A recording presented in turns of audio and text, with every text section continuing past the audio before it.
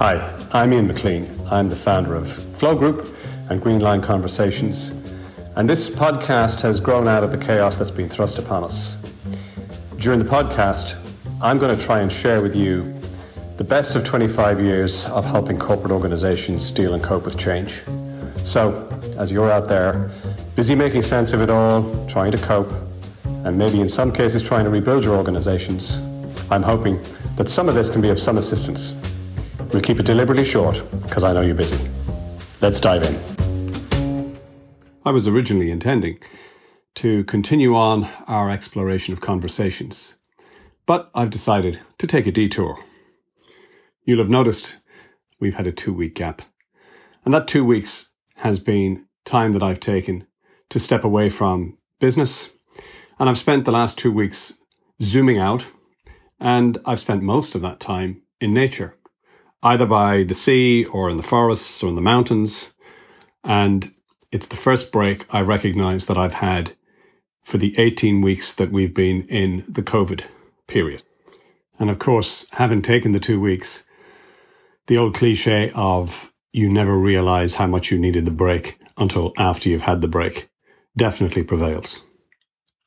So I've decided to dedicate this episode to the critical need for us to zoom out.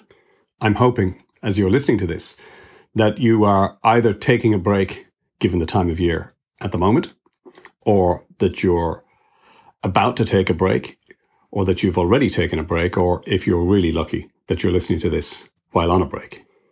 One of the many characteristics of leaders that we've encountered over the last quarter century is a marked reluctance to take a break. And there are some very understandable reasons for this.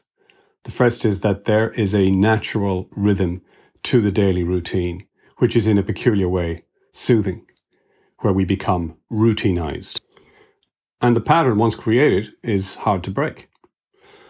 The second reason that leaders typically don't opt to take time out is that they believe they're indispensable. And the third, even more practical reason is that, like any busy executive, you could probably spend 24 hours a day, 7 days a week, trying to get through your task lists of what you know you need to do, and there still wouldn't be enough time. However, we need to balance that with the reality of the fact that nobody on their deathbed ever regretted not spending more time at the office. The routinized habit of normal time is a twin-edged sword. When you pick up one end of a stick, you pick up the other. It both has something that favors us and something that gives us fault. What's in our favor very much is that by becoming more routine, we delve into the area of unconscious, a lot of those subroutines that we have that we don't even need to think about anymore. And what that allows us to do is it frees up precious bandwidth for us to focus consciously on other things. So it has a merit. However, the other end of the stick is that it both dulls and narrows our overall context. I guess you'll recognize the fact that much of our best thinking is done when we're not thinking. Archimedes was stepping into a bath, and Newton was sitting in his garden when they both encountered their eureka moment. Think of it as a camera on a landscape. If you zoom in to the landscape, you'll find at the top of the hill a house. And by zooming in, you'll be able to examine a lot of the detail of that house. However, when you zoom out, you sacrifice the detail of the house, but what you include is the broader or wider context of the surrounding landscape with the beautiful view or the local amenities, or maybe that local neighbour's planning application you otherwise wouldn't see. It's the nature of our lives that we spend the majority of it zoomed in.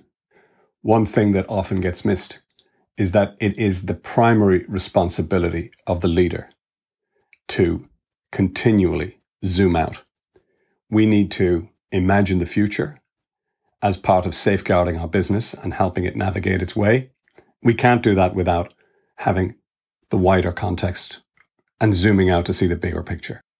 If it isn't you as a leader who is undertaking to do this, then who is doing it? Summertime is a timely reminder for us. But I'd strongly advocate the institutionalization of zooming out and something that should be part of the regular routine Most leaders really struggle with this, in my experience. Part of the reason for that is that organizations typically reward people handsomely for doing, and we become very quickly conditioned that doing is good. Zooming out ostensibly requires you to not do, and many leaders really struggle with the guilt associated with the appearance of not doing. Therefore, to help with your zooming out, there are two questions that I would advocate or suggest that you use to think about and reflect. For balance, one is personal and the other is business. First, the personal. When we think about age, we typically think about it in chronological terms. We think about life as how many years old we are. Well, this is interesting when you're a kid, when you're growing up, you're still developing and growing. But as you get past a certain age, maybe it is easier or wiser to think about age in a different context. What if you thought about time in terms of years left? What this simply does is it shifts our focus of time from yesterday's to tomorrow's. There are any number of life expectancy calculators that you can use these days, which will give you some kind of raw information as to roughly how much time we have left. I don't say this to be morbid. I say this to act as a catalyst for a different way to shape our context around time and to give us a different perspective on how we spend it. Because as most leaders fail to realize, but ultimately realize, the most precious commodity any of us have is time. And there's no more important role that you have as a leader than the role of leading your own life. So here's the question. Once you've calculated and thought about how much time, notionally, we might have left, the question is, are you currently doing the right things for the life that you've got left? The right things, of course, are determined only by you. And the question should include all the relevant dimensions that go to make up your life. Obviously, this question, particularly if you're not in the habit of it, requires both courage and honesty. But wouldn't you say that courage and honesty are key characteristics for how you'd want to be as a leader?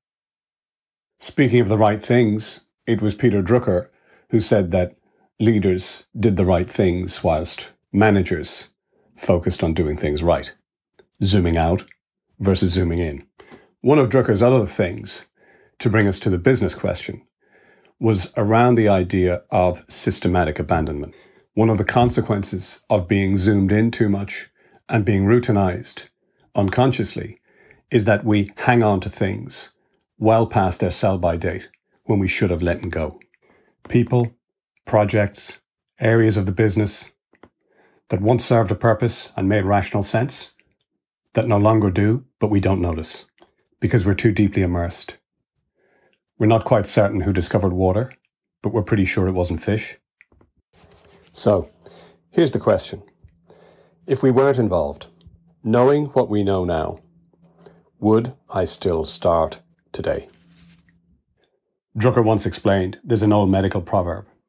There's nothing more expensive, nothing more difficult than to keep a corpse from stinking. And most businesses, in my experience, keep or waste time, energy and precious resources to keep their corpses, their old products, from stinking. Summertime is a great time for zooming out. And indeed, it's been compounded by the corona situation, which has been a gift in another sense to enable us to zoom out more.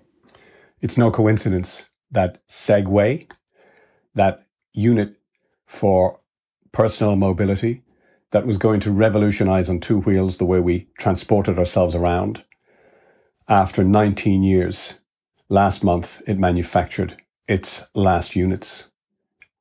Now it makes far more from stunt scooters and e-skates. In June, Olympus sold off its camera division. And in May, General Electric finally announced the sale of its light bulb business, which traced its history back to Thomas Edison's original invention. The merger of the inventor's Edison General Electric Company and a rival in 1892 created GE. By zooming out, I hope you create your own light bulb moment. Until next time, stay safe, stay sane, stay connected.